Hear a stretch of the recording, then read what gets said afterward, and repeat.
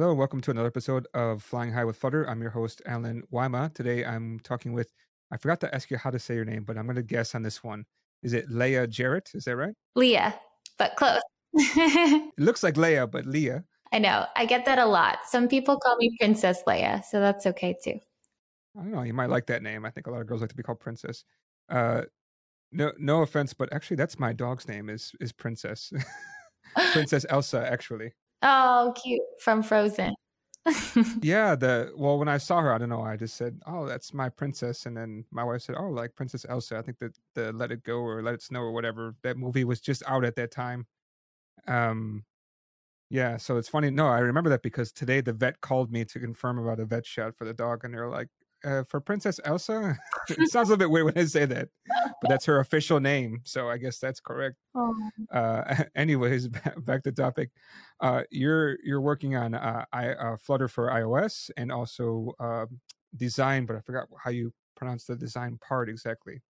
Yeah. So I focus on Flutter for iOS mostly, but I also think a lot about how Flutter can better integrate with the design ecosystem. So different tools that are used by designers or design agencies.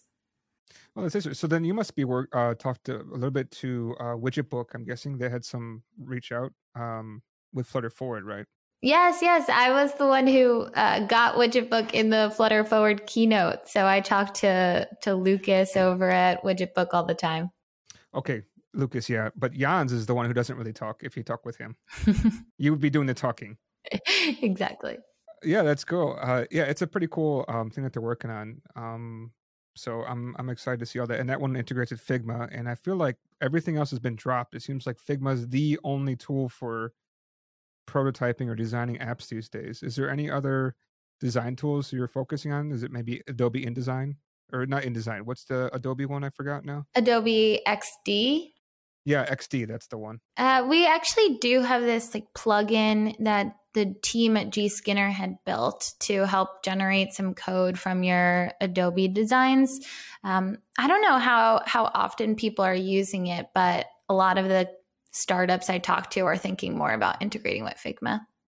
Yeah, and there is a company we had them on the podcast before that actually integrates with Figma directly. So you would build your design in Figma, and then you can export that directly to Flutter and get a Flutter app. Have you seen that? What's the company called? Oh, now you're putting me on the spot. I thought we were going to leave it at that part. I didn't know you were going to call me on it, but oh wow, I forgot the name now. His face is in my head, but I can't remember the name of it. Oh, good. Yeah, there are a couple of people that are kind of working on that problem, and I've talked to a few of them. So perhaps, but yeah, it's. I think that space is really interesting because if you've worked with designers, then there's a lot of back and forth. Usually, the designers create these beautiful mock-ups and they hand them to the developers, and then the developers might go to Flutter and look at some pre-built widgets, maybe in Material or Cupertino, and try to build something close to the app, but it doesn't totally meet the designer's expectations. And then there's a lot of like back and forth tweaking. So I think that's a really interesting problem space, and it's cool to see all these people trying to solve it. Okay, I have the name now. It's called Codelessly. Oh, I don't think I've talked to them. So I'll have to go look them up after this call. Yeah, I'll drop the link for the thing, and I'm also happy to make an introduction to the guy to get that process going. His is pretty cool. I'm looking forward to trying his out. He said he would send me an invite, but that seems to be delayed. And software, you always think you're going to be ready, and then it gets delayed, right? Yeah, and code generation especially is really difficult to do well. I just want to touch one more thing on the design part. I did a couple of workshops over here, and I found designers are actually more excited to use Flutter than like typical programmers, if that makes any sense at all. Yeah, I think there's something really rewarding if you're not super technical to like actually see your vision come to life in a real prototype. And it's really cool because I think Flutter is somewhat uniquely positioned to help designers because it's pretty easy to get started. And especially with things like Dartpad and Zap.Run and all these web-based IDEs, you could even build a pretty useful prototype without having to install anything on your computer.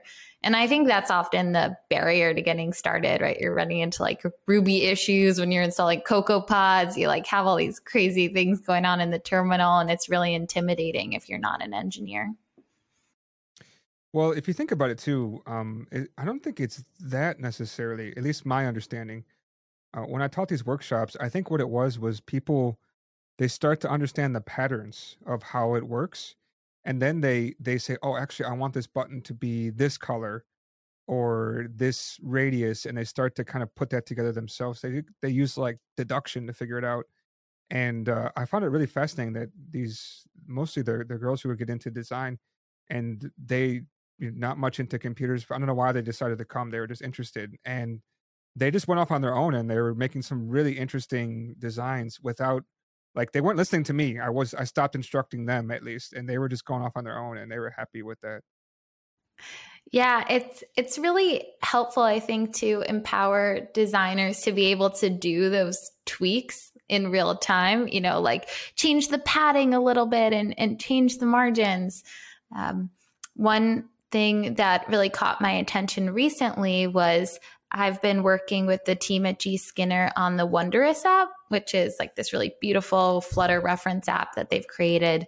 And they were talking about how one of the developers created this widget that like wrapped around a bunch of these other settings that have to do with how things are displayed on the page and the speed of the animation and the size of the graphic. And then they just gave the designers access to this widget, and they were able to just like tweak all the numbers and use Hot Reload to see it in real time. Yeah, that's pretty interesting. Yeah. But I did kind of want to go over, I think you said you're spending most of your time on iOS. Is that right? Yeah. And we were just talking before we started recording about like basically the latest news I've seen is the Impeller engine when it comes to iOS. Besides, of course, the FFI Gen, we can get a little bit into that later, but the Impeller engine. Now, why is it that Impeller is only working on iOS at the moment? I think that was just the platform that our engineering team chose to focus on first.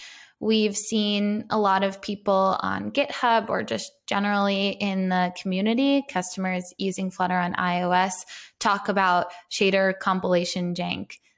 And I think we also know that Apple developers and Apple users can be really particular about the quality of apps. So we thought it would be really valuable to focus on iOS first. But I know the team is actively working on Android now. Yeah, it's funny that you mentioned that. I just remember when I was working on iOS and I got rejected because my app was not iOS enough or something. They used some weird term. And I was like, what is that? What does that even mean? My app works. It does what I needed to do, but I didn't meet their standard, which when they showed me the rule, it was completely arbitrary and opinionated. It's like, what the heck? So, Yeah. I mean, I can kind of understand. I mean, they want to have exciting apps on their app store. I mean, users pay more money for an iPhone on average compared to a lot of Android phones in the market. So they want to get the best types of apps running, right? That's kind of what we're looking at. Yeah, exactly. Basically, we just heard from Flutter developers that performance on iOS was a bigger problem. So that's what we wanted to focus on and keep everyone happy. Now, when you said that, is this the jank issue everybody keeps talking about? Yeah, that's the main thing that Impeller is hoping to solve is shader compilation jank. So when you see a bit of a stutter in your app, and sometimes people are able to solve this right now by doing shader warmups and things like that. But Impeller is really targeting that problem. If you've watched the Flutter Forward keynote, we talked about how that's kind of the main issue that we're targeting with Impeller, but we've also seen pretty significant performance impacts in other areas too. Like I showed an example of this really complex SVG clipping. So you have a ton of SVGs and you're clipping them to create this kaleidoscope animation. And on our current default renderer, which is called Skia, you could see the app like really stuttering a lot. And I think it was rendering at like 7 frames per second or something. And then when we built the same app on Impeller, we could see it rendering at 60 frames per second. So it really does make a huge difference. Yeah, I remember that the app that was shown. That wasn't you on stage, right? That was somebody else. No, it was me. It was you. Okay, it's hard for me to remember who it is. Yeah. Yeah. Now it makes sense. So you're the one with the old iPhone. Is that your old personal iPhone? It's not my personal iPhone. Funny story is I'm based out of New York, and we wanted literally days before the event, we're like all getting ready to fly to Africa, and I was like, I wonder if this demo would work on like a really old iPhone. So we're scrambling around like, who has the oldest iPhone? And someone in California had an iPhone. I think it was iPhone 6 or 7. I can't remember now. But anyway, so someone from California brought it to Africa for me, handed it to me like 2 days before the event, and we tested it. We were like, great, it works. Now, what if it didn't work? Would you just choose a more modern one? I mean, we did most of the demo on a modern one. So probably, but I think that would also give us good things to go back and test on. That's the thing with Impeller. It's been in preview for a bit now, but we're really hoping to get more feedback. So the more people that can test it on all different iPhones, all different versions, the more we can feel confident in moving it out of this preview phase. Now, I have to ask, one of the hardest things to do in computer science is naming something. Where did the name Impeller come from? I honestly have no idea. I would have to go and ask the engineers that. Okay. I thought maybe you would know. Yeah, that's a good question. Yeah. And so does this mean that once Impeller kind of works on all platforms, does that mean that Skia is just going to be retired then? Well, Skia is used in other places besides Flutter. So it definitely won't be retired as far as I know, outside of the Flutter world. But there are bits of Skia that are still being used in Impeller. I'm not a graphics person, so don't ask me too technical questions about graphics rendering. But as far as I know, they've borrowed bits and pieces of Skia in Impeller for certain aspects. Okay. Yeah, that sounds pretty interesting. I would like to know more about how this kind of stuff works. So if you know somebody, I would love to talk with them about this. Yeah, I'm happy to connect you to some engineers on our team, but also one of the lead engineers, his name is Chinmay. He did a pretty technical talk for Flutter Forward, a pre-recorded one on kind of the inner workings of Impeller, which is really interesting. Now, what else has been going on for iOS? I mean, besides the FFI Gen and Impeller, is there anything else that's kind of been happening that maybe has not been getting a lot of attention? Yeah, there are a couple of things. Well, FFI Gen is something I'm personally really excited about. It has been getting a decent amount of attention since Flutter Forward. But for those who don't know, one of the hard parts about using a cross-platform framework is that you worry about changes to underlying platform APIs. Apple's always coming out with new APIs that do really cool stuff, and you want to integrate those into your iOS apps. So I think there's always a bit of a concern that if you're building your app in Flutter, how will you quickly adapt to those new APIs or platform changes? So FFI Gen is a tool that auto-generates bindings for C-based APIs, and this includes Objective-C and Swift. So it allows you to make these API calls to Apple's platform APIs directly from your Dart code, which is really great. So that can be used in a plugin or can be used directly in your Dart app code as well. So I'm really excited to see how that impacts Flutter developers. And we're continuing to make improvements on FFI Gen. Now that's interesting because the part that was difficult for me to kind of understand. So I have an actual practical example, an app that I made for a client. We use Health on iOS and Google Fit on Android to pull data. Those are really different and they act really different on each side. And I know because I had all the different problems that came up between the two. And alone, let alone, I noticed that in the code I was using, the plugin I was using, depending on which SDK you were using, you have different also APIs. So how can you handle this kind of problem where, say, some APIs get deprecated or even removed in between, and you have to support, older platforms, but then the newer one, like I said, they don't have those anymore. They have a different style. How does this kind of stuff work? Let alone you want to be able to have some type of consistent way of working with Dart, so that you can just have a simple API and just abstract all this stuff. Yeah, and that's probably where plugins still come into play, right? So this solves the aspect of trying to write a bunch of native code to talk to those platform APIs. Like, let's say right now, take your example with Google Fit and HealthKit on iOS. You want to create a health plugin.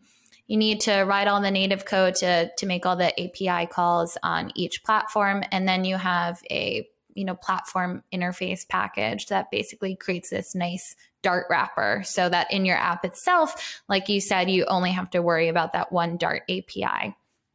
So if you're using FFiGen and JNiGen on the Android side, you can take a similar approach where you're still developing a health plugin that's a federated plugin. Only instead of writing all this native code, you're writing the code to make those API calls in Dart. But you would still likely have a platform interface package that sits on top of each one of those platform specific packages so that you're making those APIs the same for when you're working directly in your Flutter app.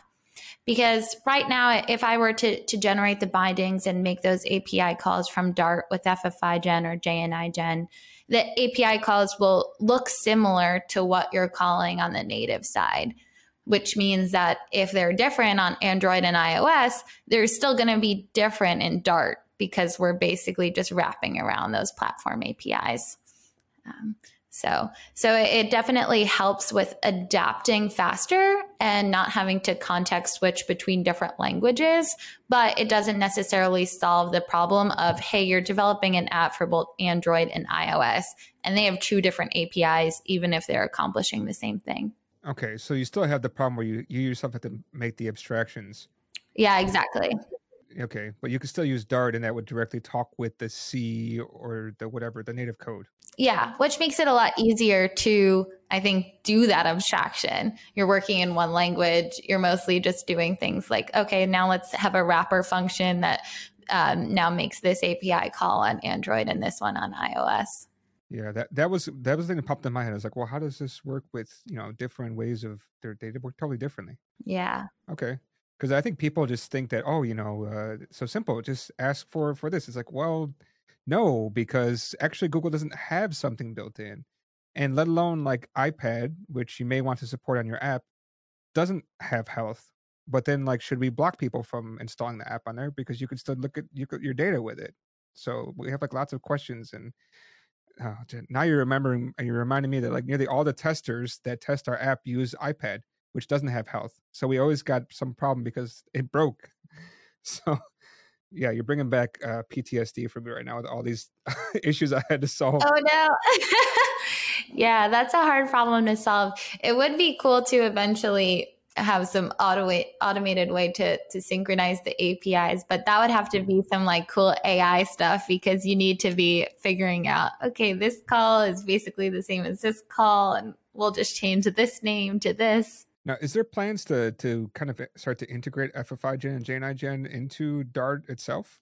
Because that could be quite interesting to have, because I can imagine that we'd want to be tighter and tighter to the metal necessarily, or even into Flutter itself. Yeah, that's a really good question. And it's something we're thinking about. We don't have concrete plans right now. Both FFiGen and JNiGen are experimental, and they both have a lot of features and issues that we still need to build. But we are starting to talk and think about long-term, what is the best way to expose this tooling? Right now, they're both Dart packages. So you create a configuration file, you open up the terminal, you say, Dart run FFiGen, and then it will generate these bindings. But there might be an easier way to do this, and there might be a way to kind of pull these into one cohesive tooling instead of have them be totally separate for both iOS and Android. So no concrete plans yet, but it's definitely stuff that we're talking about. Well, it's good to hear. I just did another recording about an hour ago with somebody. We're talking about how we wish Dart and Flutter would be less coupled, because now they're really coupled, right? Every time there's a new big Flutter release, there's a new big Dart release. And that's a conscious decision. That's not a coincidence, right? Yeah. Yeah. I'm curious, what benefit would having them less coupled be? Well, I think that there would be more uses of Dart than just only with Flutter, right? So now it's like, well, what do we use Dart for? Well, only with Flutter. But that wasn't the original intention of Dart. And that's fine that things change, but I think that Dart could be used for much more things than just Flutter. And that's the issue I have. I'm not saying Dart shouldn't be used in Flutter, but I think that we should use it for more things, right? We should, because there's a huge push right now to get a back end written in Dart. Why? Because Flutter users want to be able to use the same language.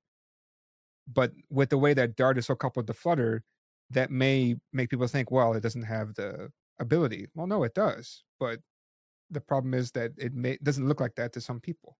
That's the issue I have. I mean, it's not a huge issue, but it's just like, Dart can never be, in my opinion, Dart can never be its own thing once you couple it to Flutter. Yeah. So you're saying more like philosophically, like, having Dart have its own life versus the technical aspects of like having, releases synchronized and things like that. Exactly. Yeah, and again, this is just my opinion, and I'm just somebody on the outside voicing that. Yeah, that's just the way I see it, because like that's kind of what happened with Ruby on Rails to a certain extent, right? It's like, oh, well, Ruby would be dead without Rails. Well, maybe true, but I mean, they'd still have their own release cycles, and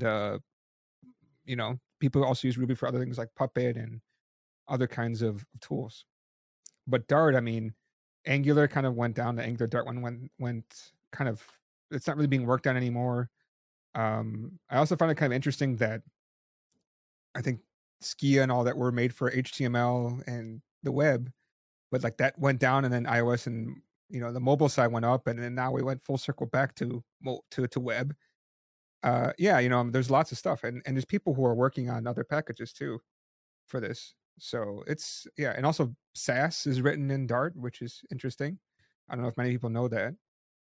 So there's a lot of cool stuff that you can be doing with Dart, but I think now people may not know this and may not think about it. That's my concern only. Yeah, no, I hear you. I personally am really excited about all the stuff going on with the Dart backend work as well. Now you caught me, and I'm going to forget the name of the company, but I remember just recently some folks were announcing a new framework on top of Dart for back-end development. And it seemed like it was getting a lot of excitement from the community. So is that ServerPod? Yes. Yeah, he's been on the podcast 2 times. That's awesome. Just got 1.0 release. Yep, that's so exciting. He used to work at Google. I thought maybe you would know him, no? I only joined the Flutter team here at Google, 9 months ago or so. I've been at Google for a couple of years, but Google's a big place. Understand. But I mean, he was in the Flutter team for a while. I don't know when you joined the team, so yeah, it makes sense, because he's an OG, I guess, old Googler from a while back. Makes sense. But it is cool to see other people investing in Dart for backend. And I think VGV has Dart Frog also, right? So cool stuff. Yeah, definitely. I'm looking forward to these things. So, but yeah, the Dart Frog one's a little bit limiting. I'm hoping to see more. I think they're putting more effort into it. It just takes time, and that's okay. Yeah, we have Shelf. Nobody ever talks about Shelf, which is interesting. Then Shelf is the backbone of all of these frameworks, as far as I understand, right? To be honest, I don't know much about Dart backend besides what I hear from the community, but could be. All right, let's talk about what you do know. What else is going on in besides the FFI gen and the impeller? So some other things that we've been working on the iOS side. one thing that I was excited about that came out in the 3.7 release was some iOS build validation. You know, anyone who has submitted an app to the App Store knows that they're really annoying about having a bunch of these requirements. So we've added a bunch of checks to the Flutter build IPA command to make sure that you have, you know, like certain fields that are required filled in, and that you've updated your app icon, and, you know, you've updated the bundle identifier and all that stuff. So I think in general, we're thinking a lot about how we can improve the release process, or how we can give more resources, like even like video tutorials or things like that, to help people navigate releasing an app on the App Store. I wish there was a way that we can somehow automate this, creating an app with Flutter. That'd be really nice. Because doing it for iOS, there's so many like things you have to remember. You got to create the namespace, you got to create a certificate, you got to upload a certificate. If you open up Xcode, it can do most of the work for you, but I think you still need to log into the developer side and do some of the stuff by hand. No. Yeah, I mean, there's like a couple of different ways you can go about it. What I've done in the past is opened up Xcode. You need to make sure that you're signed in Xcode, and that you have like automated certificate provisioning and all that stuff. And then once you have the IPA, you can kind of just like drag and drop it into App Store Connect. But then still, you have a lot of stuff to fill out on the App Store Connect side. There's definitely a decent amount of manual work involved. What would also be really nice is, I think there's some plugins and stuff, but I would like to see some Flutter, if possible. I know there's so many things on the plate, but it would be really nice is a simple command you can do to create all those stupid screenshots, because that takes like forever, you know.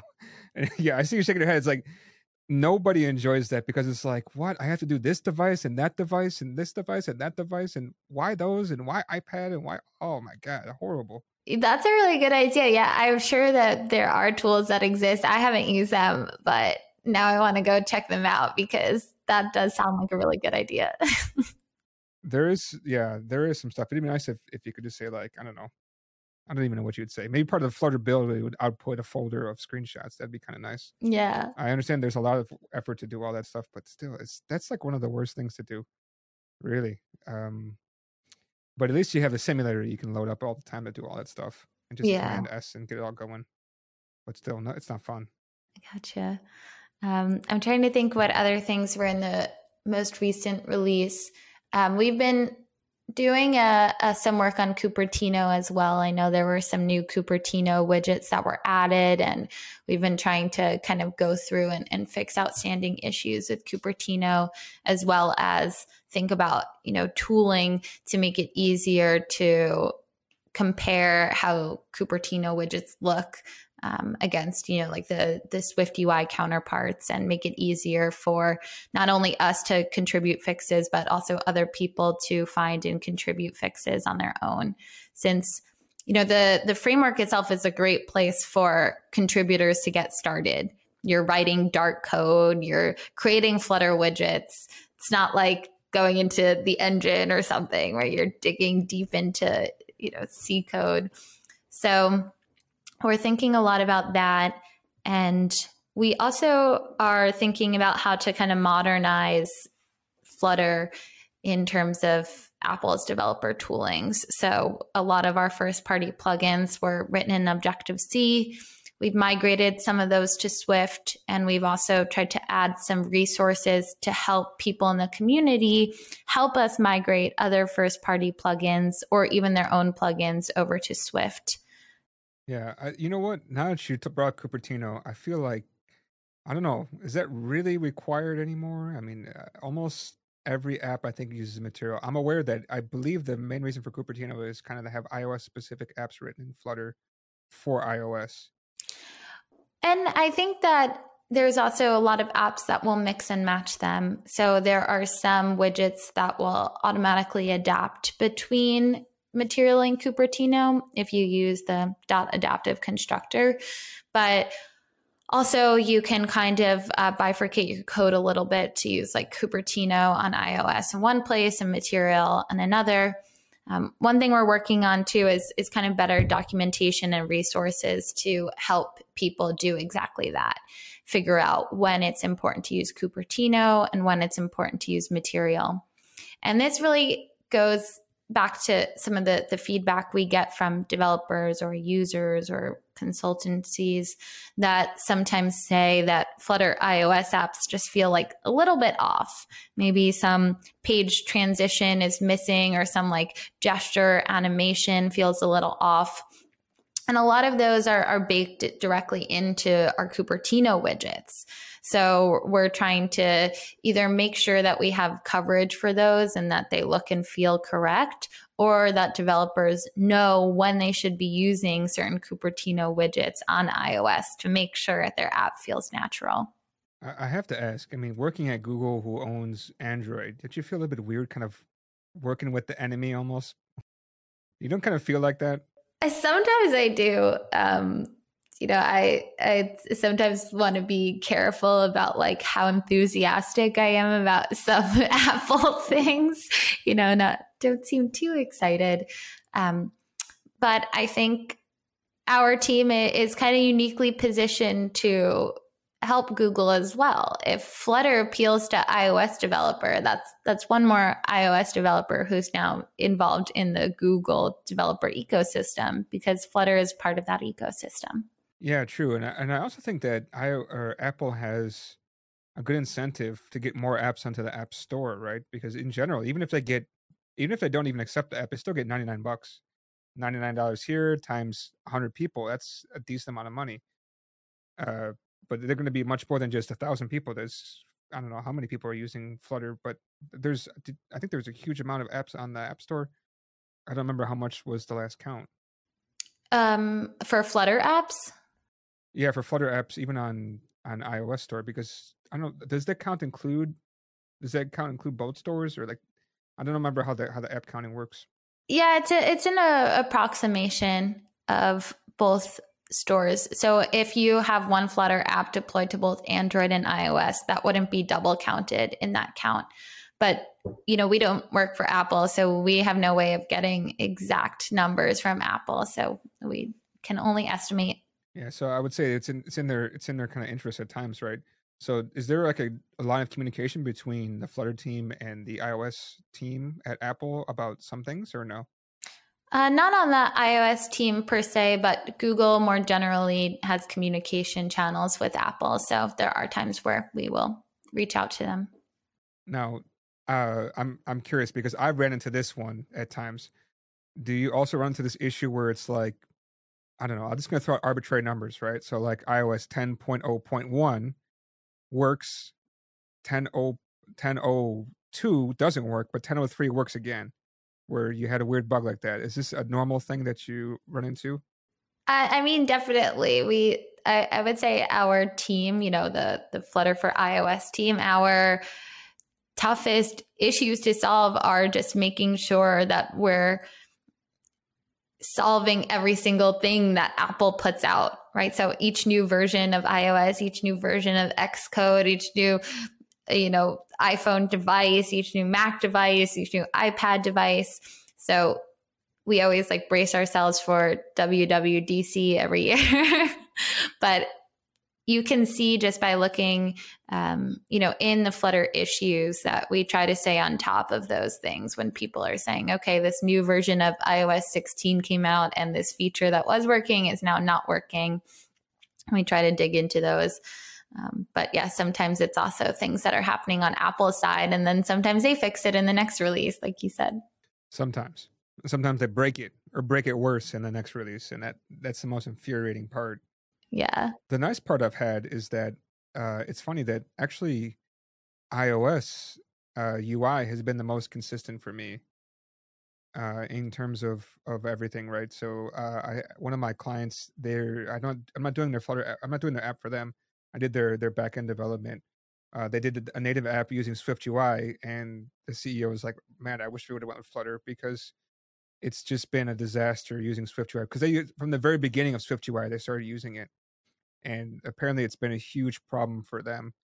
And for me, my experience is that using Apple specific stuff, like I said, I had this weird bug where uh, with I forgot what that's called, the app linking, taking you to specific parts of the app, that was busted from different iOS versions, but the UI always worked fine. And they've had issues on both sides because obviously they're using the whole iOS toolchain. So that's the one thing that's been nice. But I have had weird issues with Flutter and Android before, where like one plugin in Android broke everything about the app. And the funny thing is that plugin was for reporting bugs. So it was a little bit ironic. Irony. Yeah, very ironic. So I had to like dig in one by one, start taking off these plugins, and that was the one.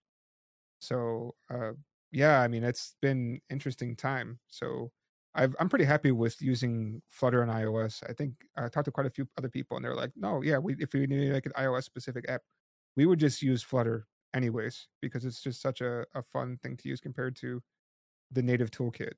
Oh, well, you're just making my day now. Like, we need to get that quote out into the open some more. Yeah, it said, I think it's in the first episode that we aired, is we talk about this. It's really been a fun adventure because even though it's drag and drop UI, like it's still difficult to make these customized interfaces. At least for me, as somebody who's not into a totally iOS developer. But Flutter is like, well, I've done some React before, so I know kind of how to make components and widgets, and it's about the same. So it's super easy to use, and I've been pretty happy with it. Yeah. I also don't have a ton of Swift UI experience, but I've played with it a decent amount. And I honestly think that both Swift UI and Flutter are great frameworks. And I found them both really easy to use and get started with. But what I've heard from different developers or like seen on Reddit is that when you want to build really custom stuff or kind of branch out, that gets pretty difficult with Swift UI. So do you need to open up the channel with them and explain to them how widgets work and let them start to copy Flutter a little bit more? I don't know. I'm sure that they see some of the stuff we're working on and will maybe make changes, or maybe that's also Apple's play. You know, they kind of like to keep things a bit more rigid, it seems, in their developer ecosystem. So they might be okay with that. Now, if I remember correctly, I think Flutter was the first person in this style to do this, and then I think Swift UI came out, and then I think Jetpack Compose came out, and they're all kind of copying the widget kind of composable widget style, right? Yeah, I couldn't tell you the exact years, but that sounds right to me, at least in terms of popularity. Although I don't know, you know, React is kind of similar too, and I don't know exactly when React started. And also React, from what I heard, is copied off of something called Elm. If you ever heard that one before. Oh no, I haven't. Yeah. So have you ever heard of Haskell? Nope. Okay. So just imagine that every time you have like a case statement, you have to exhaust all of your possible cases. I don't know if you've ever done functional programming before. Maybe not. Nope. Yeah. So it's a little bit hard to explain, but imagine that you'd have to handle every single case. Like you have a result, and that result is either like the actual result or an error, and you have to handle both cases. So basically your code will never crash because you have to handle everything. Sounds useful, but like arduous.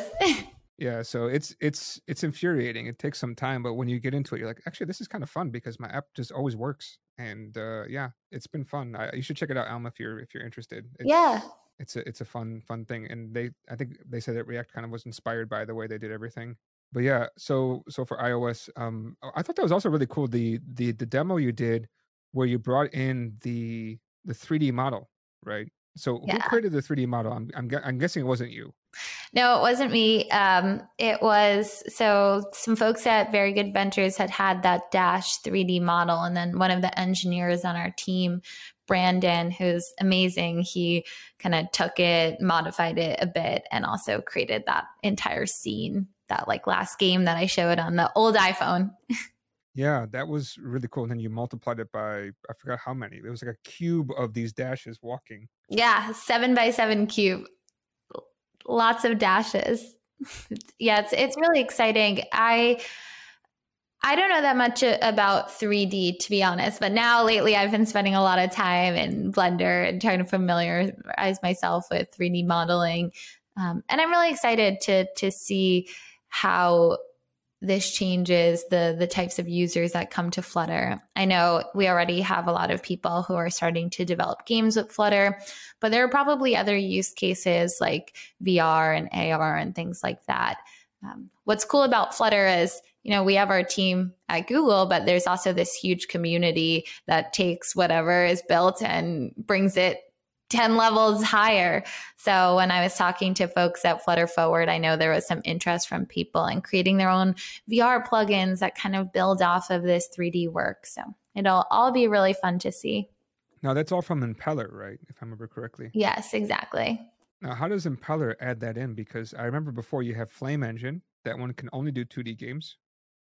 But now it looks like you can start to do 3D games, right? And this is actual 3D, not like isometric kind of faking it, right? That sounds right, but I haven't used Flame, so couldn't tell you. And the details of all the 3D rendering also above my head. So I can't offer too much information, but I know that we're really just starting to experiment with it right now. And that was a very early demo, but we're really trying to figure out what the best way to expose those APIs to developers are so that they have control and can create these awesome 3D experiences, but it's also usable and kind of fits well within Flutter's widget tree. So these are all things that, lots of design docs floating around. And for people who are Flutter contributors or who are active on Discord or read the design docs, I'm sure we'll be getting a lot of feedback from the community in the coming months. Now, working on iOS, right, is it kind of like a catch-up game or something? Because, like you said, you go to WWDC, you see the new stuff coming out, and then you're like, well, how can we integrate this into Flutter? Or how can we support this? Is that kind of how it works? I think it is a bit, for better or for worse. We do kind of try to play a catch-up game, and we try to stay on top of things as much as possible, or again, at least empower other people to stay on top of things. One thing that happened last year at WWDC, there was a lot of talk about home screen widgets and live activities and kind of all those sorts of things. So those are all part of application extensions. And I know now we've been thinking kind of more generally, how can we empower developers to create application extensions with their Flutter apps? And there are different degrees of how we can integrate with lots of things inside the Apple ecosystem. So, one aspect is, can you actually render the UI that's in these application extensions using Flutter? And that would probably be a ton of work. And even with something like home screen widgets, it might not even be possible because they have really strict restrictions on like the types of APIs or Swift UI views that you can use. But we're thinking more broadly about how can we empower other people to either try to embed the Flutter engine in different places or reduce the amount of code that they would need to rewrite if they have to, create a home screen widget in Swift UI, but they want to share data or state or different information with their Flutter app. So things like that we're always thinking about. And like I said, it's kind of multi-pronged. It's, do we need to make changes to the API? How can we empower our open source community to make these changes? Or how can we empower developers to work around these changes while having the least amount of disruption to their own experience? Yeah, that would be really awesome to have, because also, Android's had home screen widgets for a while, I believe.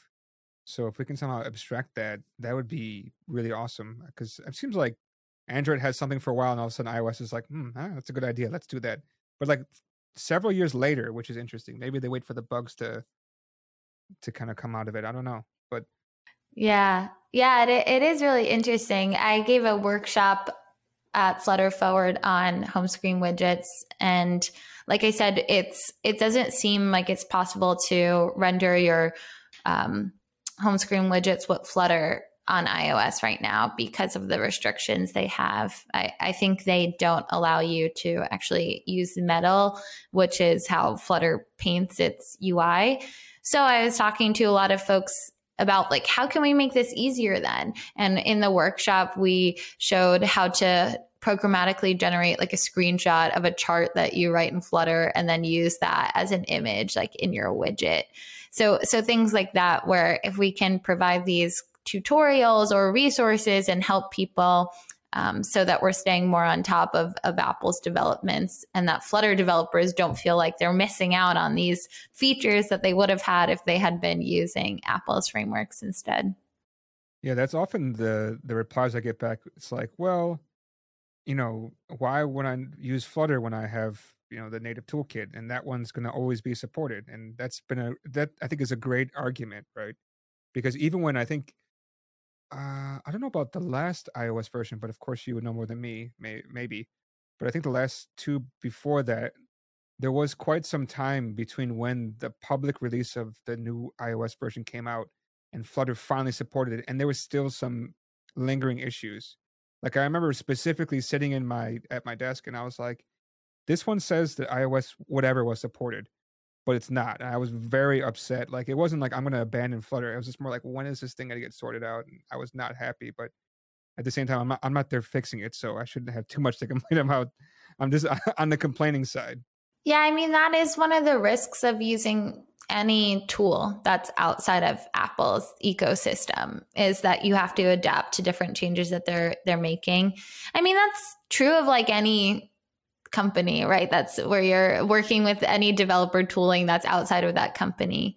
But even, Apple changes their own systems and things don't work with each other, like UIKit, right? So a lot of the new APIs, you have to create the UI in Swift UI, like home screen widgets. You can't write that with UIKit. So if you have a whole app built in UIKit, you're going to have to rewrite those views in Swift UI to create the home screen widget.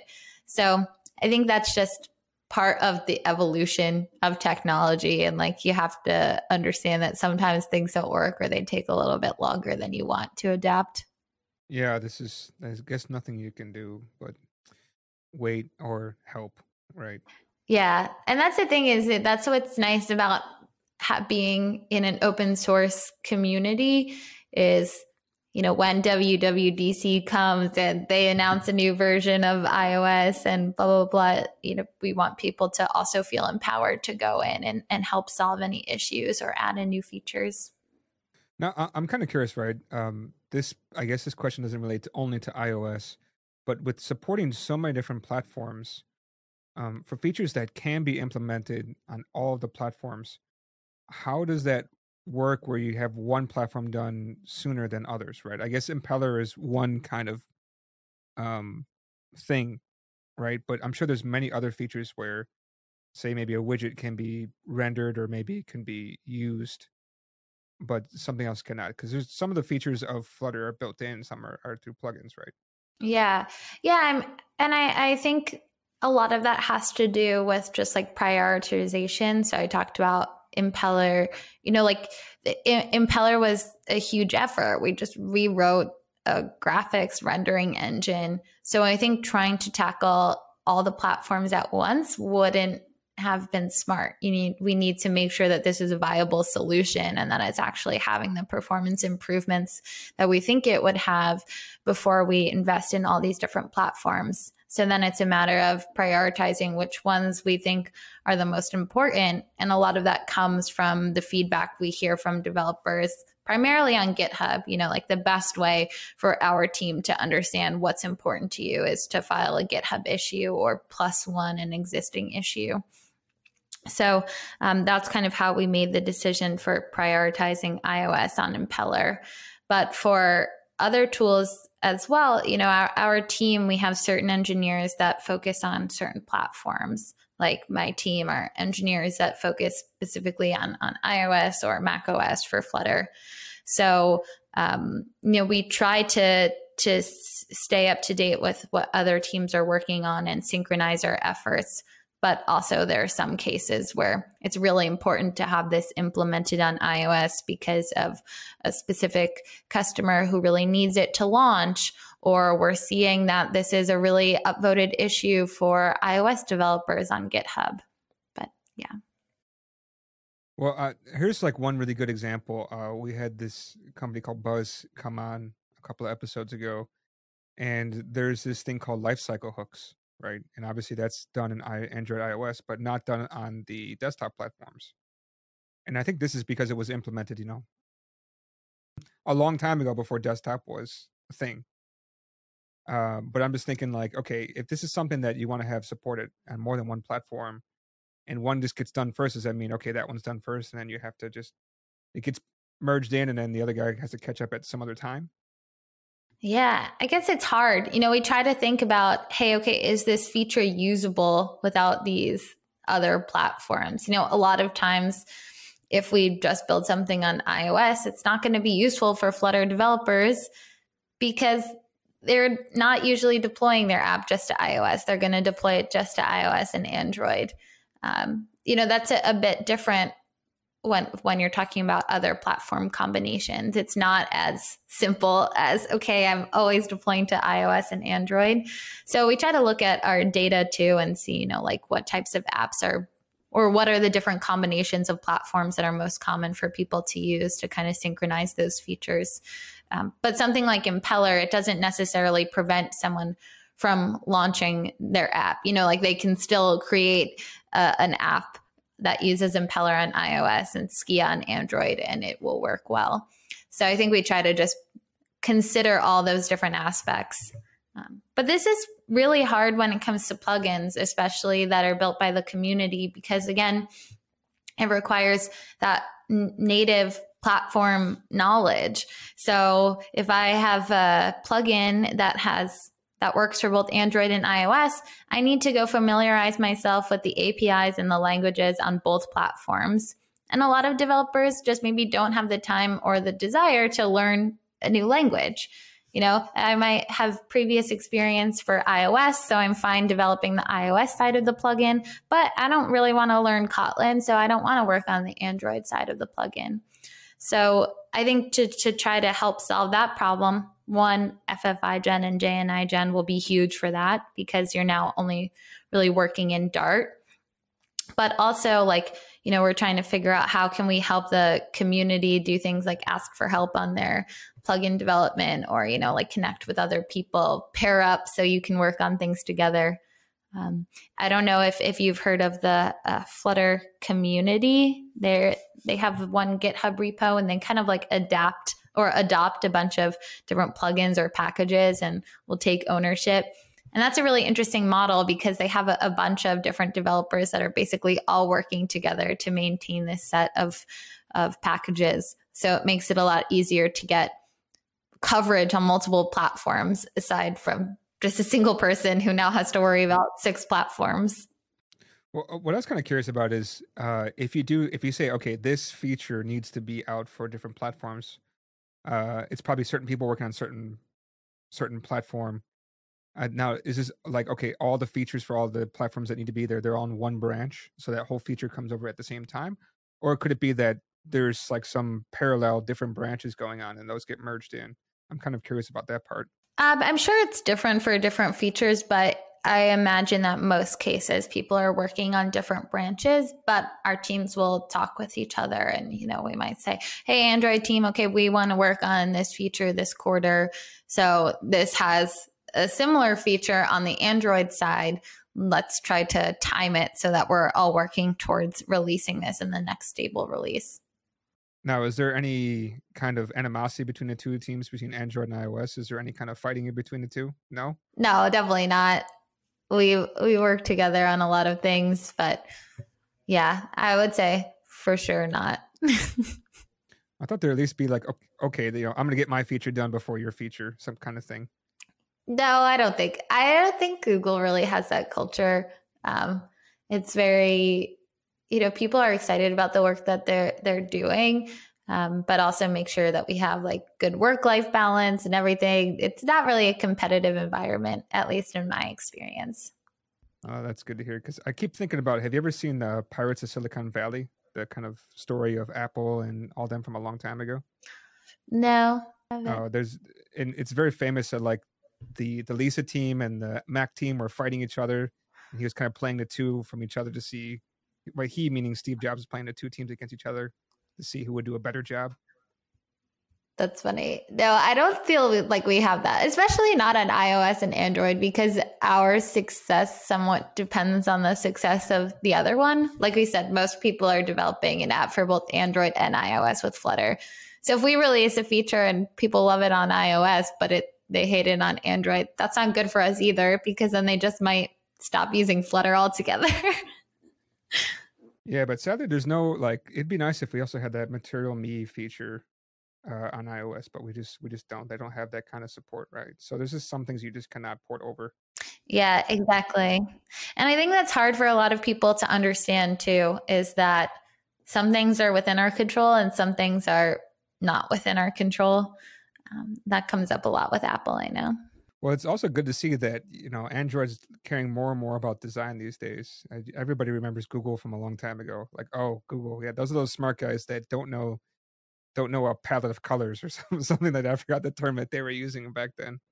Yeah, totally. No, Material 3 is really beautiful. It looks super modern and elegant. I agree. It's nice to see Android evolving their design. Now, when you're working in the design part now, and you're working with these teams and stuff, like, what's the feedback from the designers? I mean, like you said, I think they feel more empowered, right? I think they do, but a lot of designers are still, skeptical of starting to work in code. So, there are things that are really relevant to designers in the framework, like constraints and the layout algorithm, but are really difficult for people to understand. Like, I swear I've read some Medium blog posts like 4 times now that like explain how constraints are inherited, and I still like really don't get it. Like I'll get it once I read it, and then next week I forget, and I'm like, why is this aligned over here and not over there? So I am looking forward to seeing how we or other folks can kind of distill this information in a less technical, more design way. Like tools like Figma, they have concepts of constraints as well and inheritance. And if we can kind of try to match the way we explain it to the tools that these folks are already using, I think it'll be really a lot easier for them to jump into the code and start developing prototypes. But a lot of the designers that I talk to are interested in starting. They just kind of don't even know where to begin. Yeah, that's a problem. I'm just thinking about my issue is like, I know that in design there's compromises you can have, but I don't know which things those are. Like sometimes you have to talk to the designer to see what is okay and what's not okay. Yeah, exactly. Because sometimes like, well, the size of a button can be not arbitrary, but they can be flexible. But like this one particular thing, no, it has to be there. The whole design's based on this one thing, and you're like, really? Okay. Like that's the one thing I wish somehow could be more clear to a developer who's implementing a design. Yeah, no, I agree. That, and also just like the little tweaking where you're like, yeah, this looks exactly like the design, and the designer's like, no, like this little thing is like slightly off, and you're like, how did you even notice that?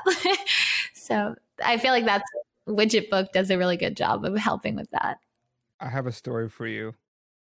I had to work with this guy.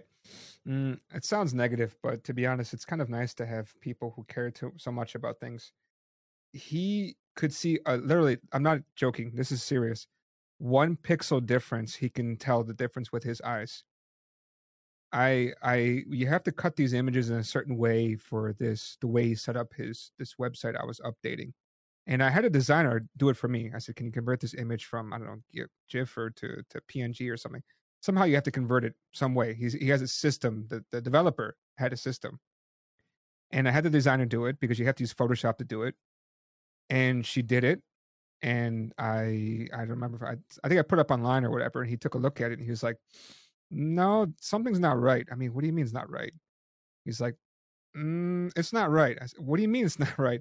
And he showed me. He took the 2 images, overlapped them, and showed me there was 1 pixel difference. He zoomed in to show me.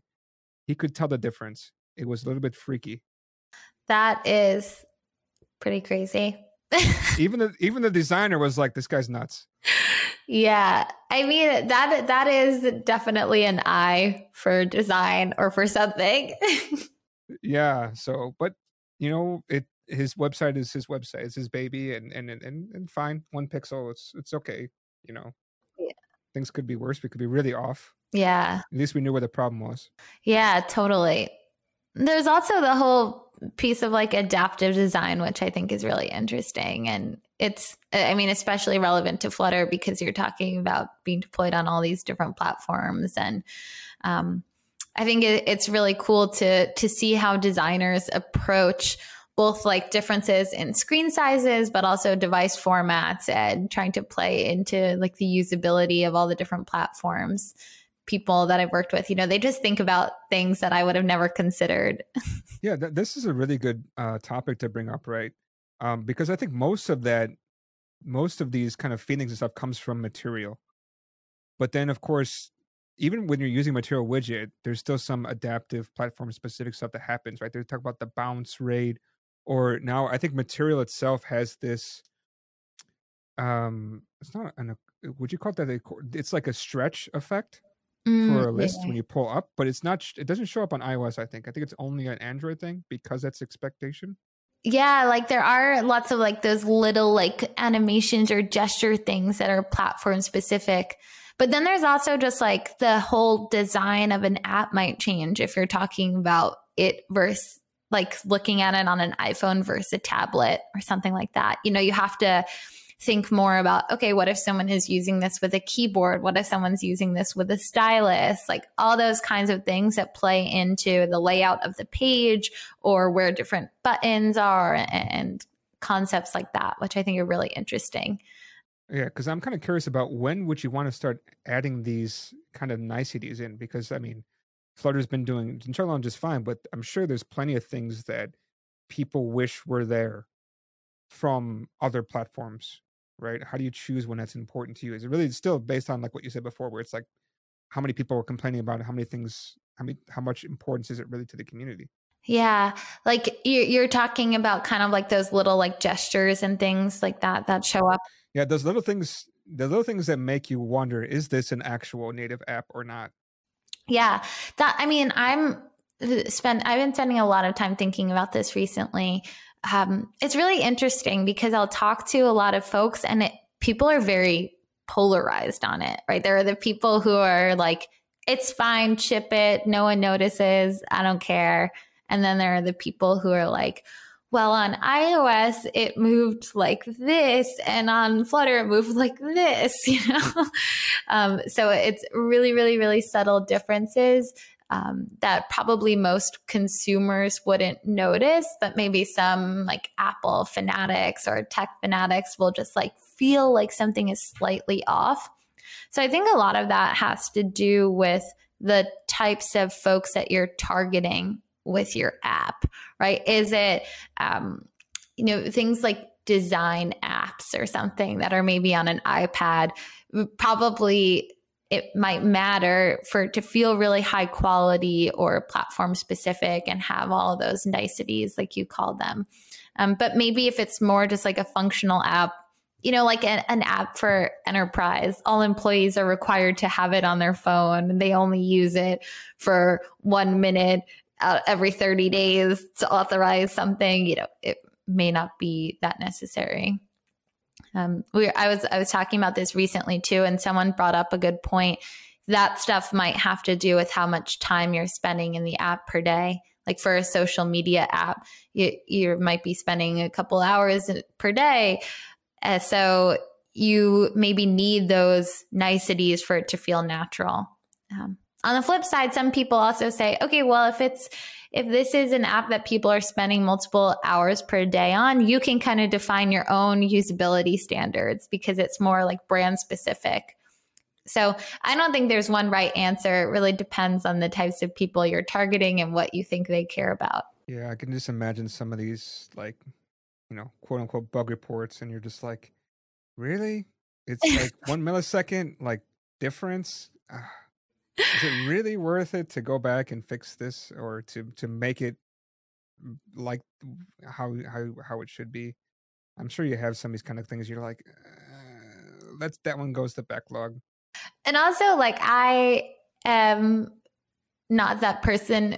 I used to not be that person who noticed any of that kind of stuff. But now I feel like I'm trying to pay attention more. So I feel like I'll spend a lot of time like on my phone, just like, pulling something down and really like looking at what the gesture is on Apple, and then pulling out an Android phone and doing the same thing and really studying it.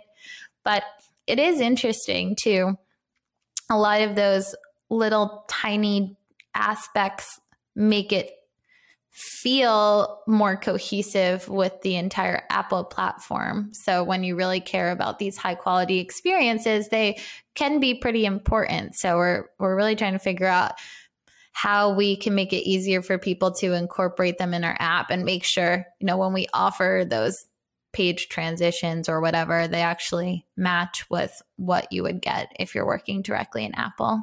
Do you feel like you treat a phone like a doctor treats a patient, where you just kind of like treat them like an object, and you just kind of examine it like a thing? I don't know if that makes sense to you. I'm guessing you know what I'm talking about.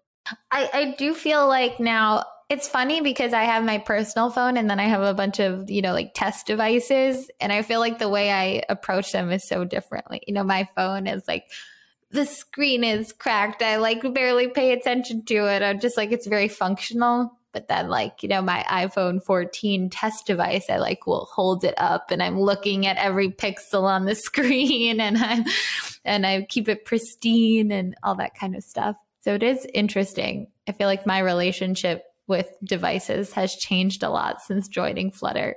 Well, I know like people ask me questions, or like a client will approach me and say, "Oh, we have this app and we want to make updates to it or whatever." And that's when I pulled on the app and I start I do like what you're doing. I start pulling down and start playing with it and seeing how does it react, how fast does it refresh, and start to like, was this thing using, because some people still use what is that one with the HTML, Ionic. Some people still use Ionic and these other like things, and you're like, oh, this is Ionic, or oh, this is native. You start to kind of see, and you're like, okay, I know what this one is. And then you start to see, okay, here's a bug, okay, here's an issue. You start to kind of realize, okay, this is crap, man. Why would somebody release this? A lot of times I'd look at that like, this is horrible. Yeah, and I'll also like pay attention to other people's phones now. I'll like look at my partner's. I'm like, oh, what's that app? You have this new app on your phone. Like, let me see. Oh, that's a nice design. Oh, I really like this animation that they did. Stuff like that. Yeah, that one too. And that's where you start looking at Rive. Like you look at some apps that are using Rive and you're like, oh, I want to add that to my apps. Yes, it's so cool. Rive, and also just like scrolling through Twitter and seeing all the stuff that people do with shaders. Oh, shaders. Yes. Oh my God. Yeah. I've seen some people do, there's lots of really cool Flutter examples. And I've also seen some cool examples on the iOS side too. I'm like, one of these days I'm going to set time to like really play around and just like have some fun, but it hasn't come yet. The sad part about shaders and Rive and like the app, like I forgot the name of the app. The desktop one, Superlist. Is it Superlist? That sounds familiar. Yeah, that one that was really, really nice looking that they showed off at the event before the last Flutter Forward. It looked beautiful. It's like all these apps, they look so amazing, and you're like, I want to use those things, but to be honest, it doesn't match my app's brand. That's like the problem. So I want to do that stuff because it looks like fun, but it just doesn't match the brand. So I cannot, right? Like I got, like these apps that maybe made for older people, the buttons had to be huge, and they're like, I can't put these really cool animations there because they would just be lost. Or people are like, come on, I don't care about the animation. Like, get me to the homepage. Yeah, that's another thing I have to think about too, because younger people is like that. They don't want to look at the stuff and be amazed. They want to, get going, right? And me too.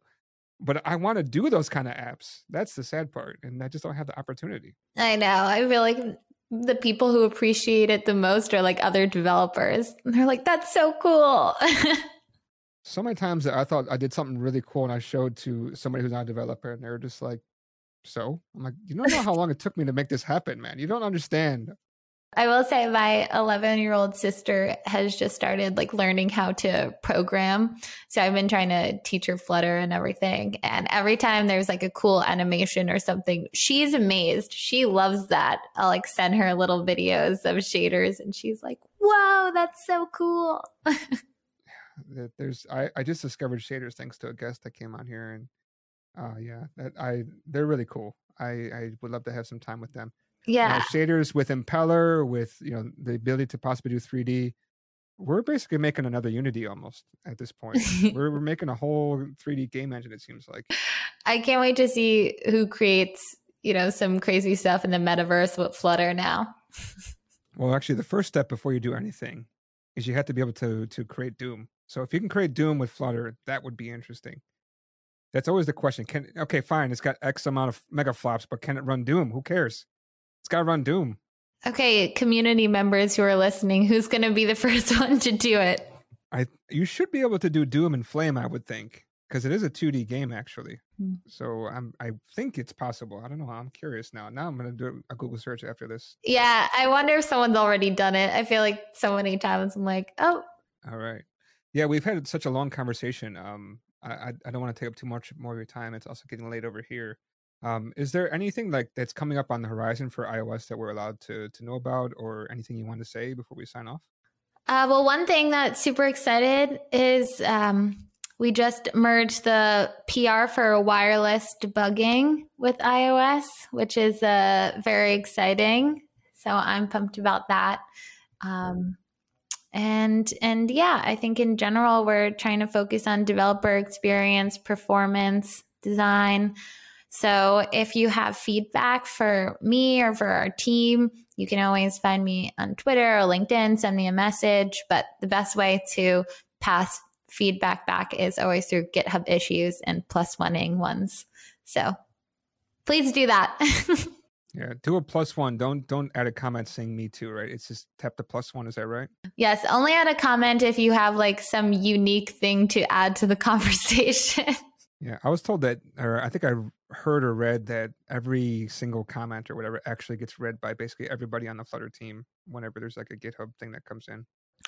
Oh, maybe not every single one, but like I read every single issue for the platform iOS tag. And I think basically everyone on my team does as well. So awesome. Well, thank you so much for coming on. I really appreciate it. And I'm happy to hear that wireless debugging is there. That one is only for master channel at the moment, I'm guessing, right? Because it just got merged in. Yeah, exactly. Okay. Can we expect that in the next stable release, or the next like announced stable release, I guess, at least? I think that's the plan, so long as everything goes well. Awesome. Again, thank you so much for coming on. And looking forward to new Flutter iOS stuff. So maybe we can replace all the bad stuff that Apple's been doing to their own platform. Yep, sounds good. Thanks for having me.